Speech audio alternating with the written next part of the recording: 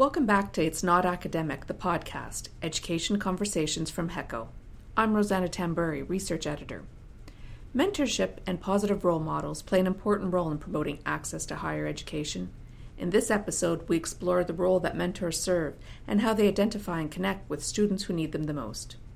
Jay Gosselin is a student services professional and founder of Mentor U and the Discover Year program. He's also a speaker at HECO's upcoming Rethinking Access conference. We spoke to Jay about the purpose of his program, the students who use it, and the impact it's had. I started by asking him why mentorship is important and why he made it the focus of his program. So I, having worked at a large Ontario university for 3 years in recruitment as a liaison officer, I visited all the high schools around Ontario and elsewhere in Canada, met 12,000 students, parents, educators, and I was very perplexed and concerned about the anxiety, the stress that I actually physically saw in students. At the end of 3 years, you kind of come to understand as a student approaches your table, what the look on their face means. And as they express, when you ask them what they wanted to do in post-secondary, some seem fairly actually confident in their answer, and others go through the Rolodex and they pick a topic that they think is important to society or their family or their friends, and they regurgitate that to you, and it became quite obvious to me. So I felt that with the loss of grade 13 students in Ontario, we're going into post-secondary far too young. And of course, we all know about the emphasis recently on recruitment and retention, specifically in Ontario universities and colleges.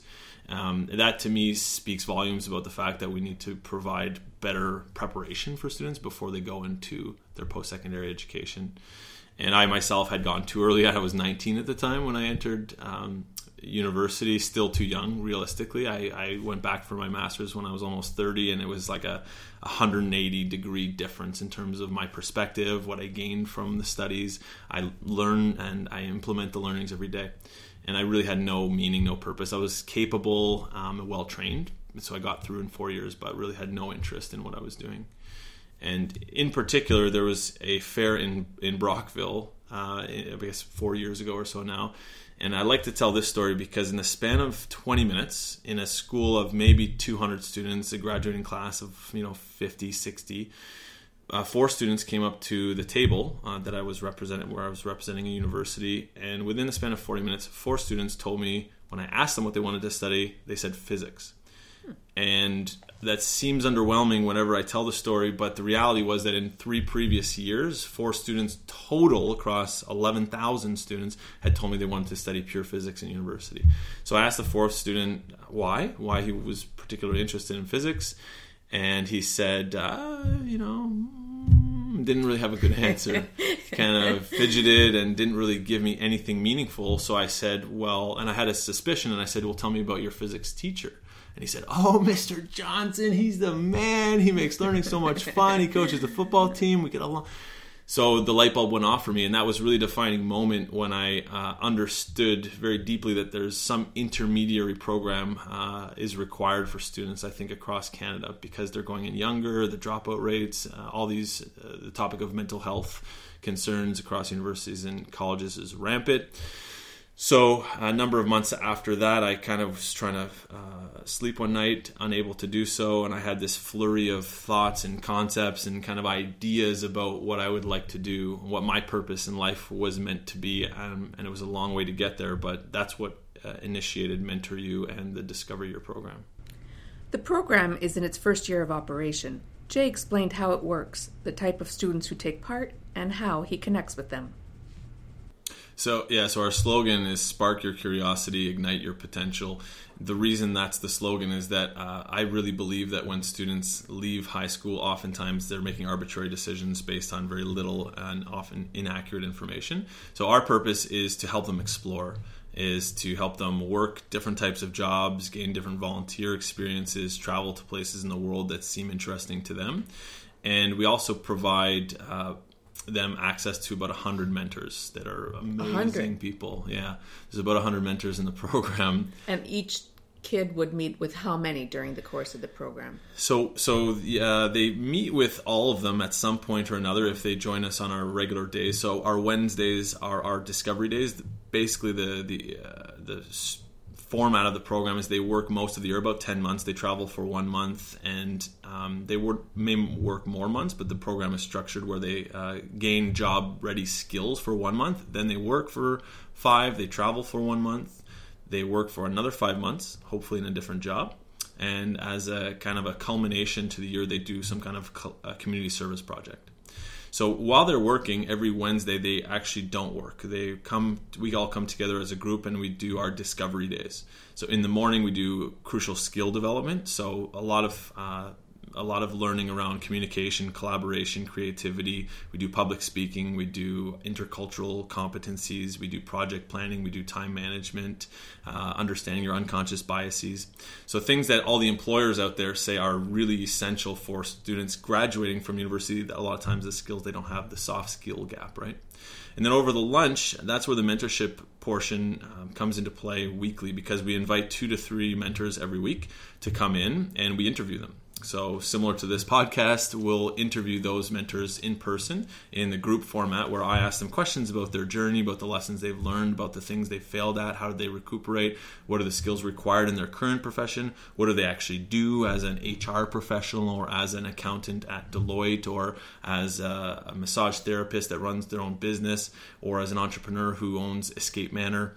So we talk about all these different things, and the purpose of that is that the students can explore the 1,500 jobs that exist according to Employment and Social Development Canada versus the 15 jobs that they actually know exist when they leave high school. Mm-hmm. And I often go through the exercise of asking students, write down every job that you've ever heard of.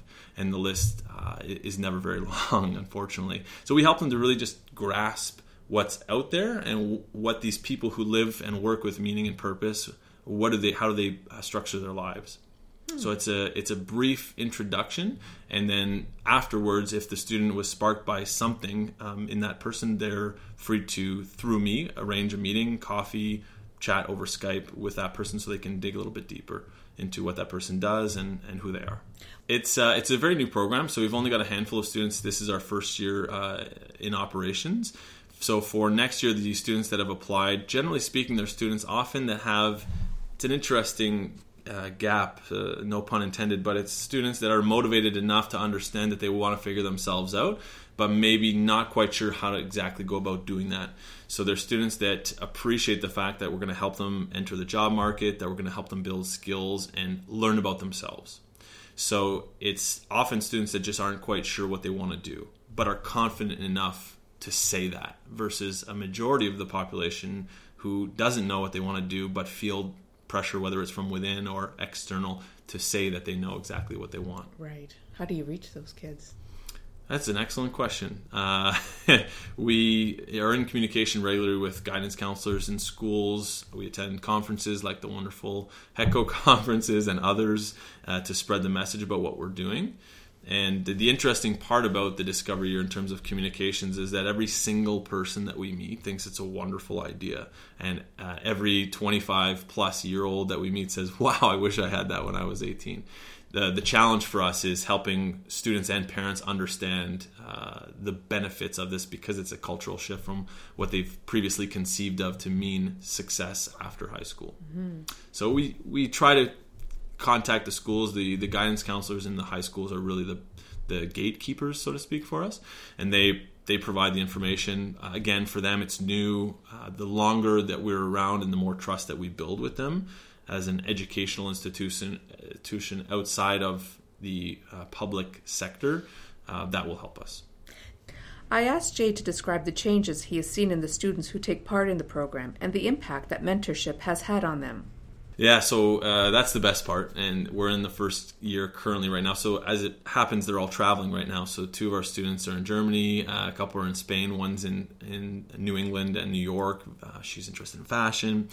So what we've seen, though, in one instance, one of our participants this year, as an example, in his interview, we require an interview to make sure that we're seeking out the students that are open-minded, that will be willing to work hard, invest in themselves.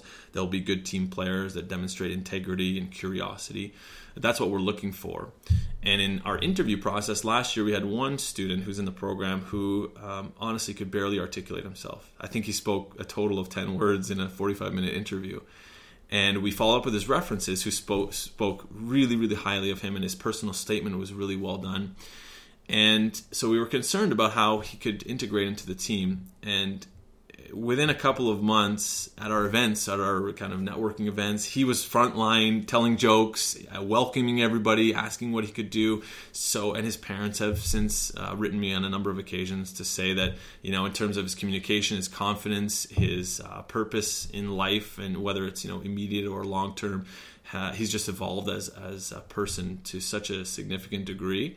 And another participant, she did the program because she really wanted to build her own self-confidence, and she wanted to be more assertive and understand how she fits into the world. She's a university graduate, in fact.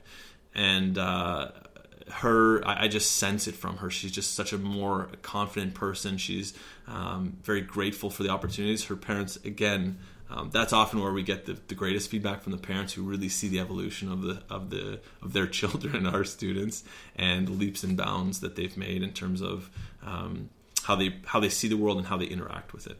And is it mentorship specifically that you think helped these kids achieve what they did? I think so. I think it's the positive role models that they're surrounded by. I always like to tell people that our community is without a doubt the single greatest selling point. These 100 mentors, and the way they live their lives, the messages that they send to our students. And really, it's just about somebody, I think fundamentally it's about somebody who's done a lot of things. You know, in some cases it's myself, but somebody from our mentorship connecting with them and saying, hey, I didn't know what I wanted when I was 18 either. That's totally normal. And when you hear that from one person, that's impactful if you respect that person. But if you hear it from 100 people over a year, you start to really understand that that's the truth versus somebody trying to encourage you or spark insight, motivation.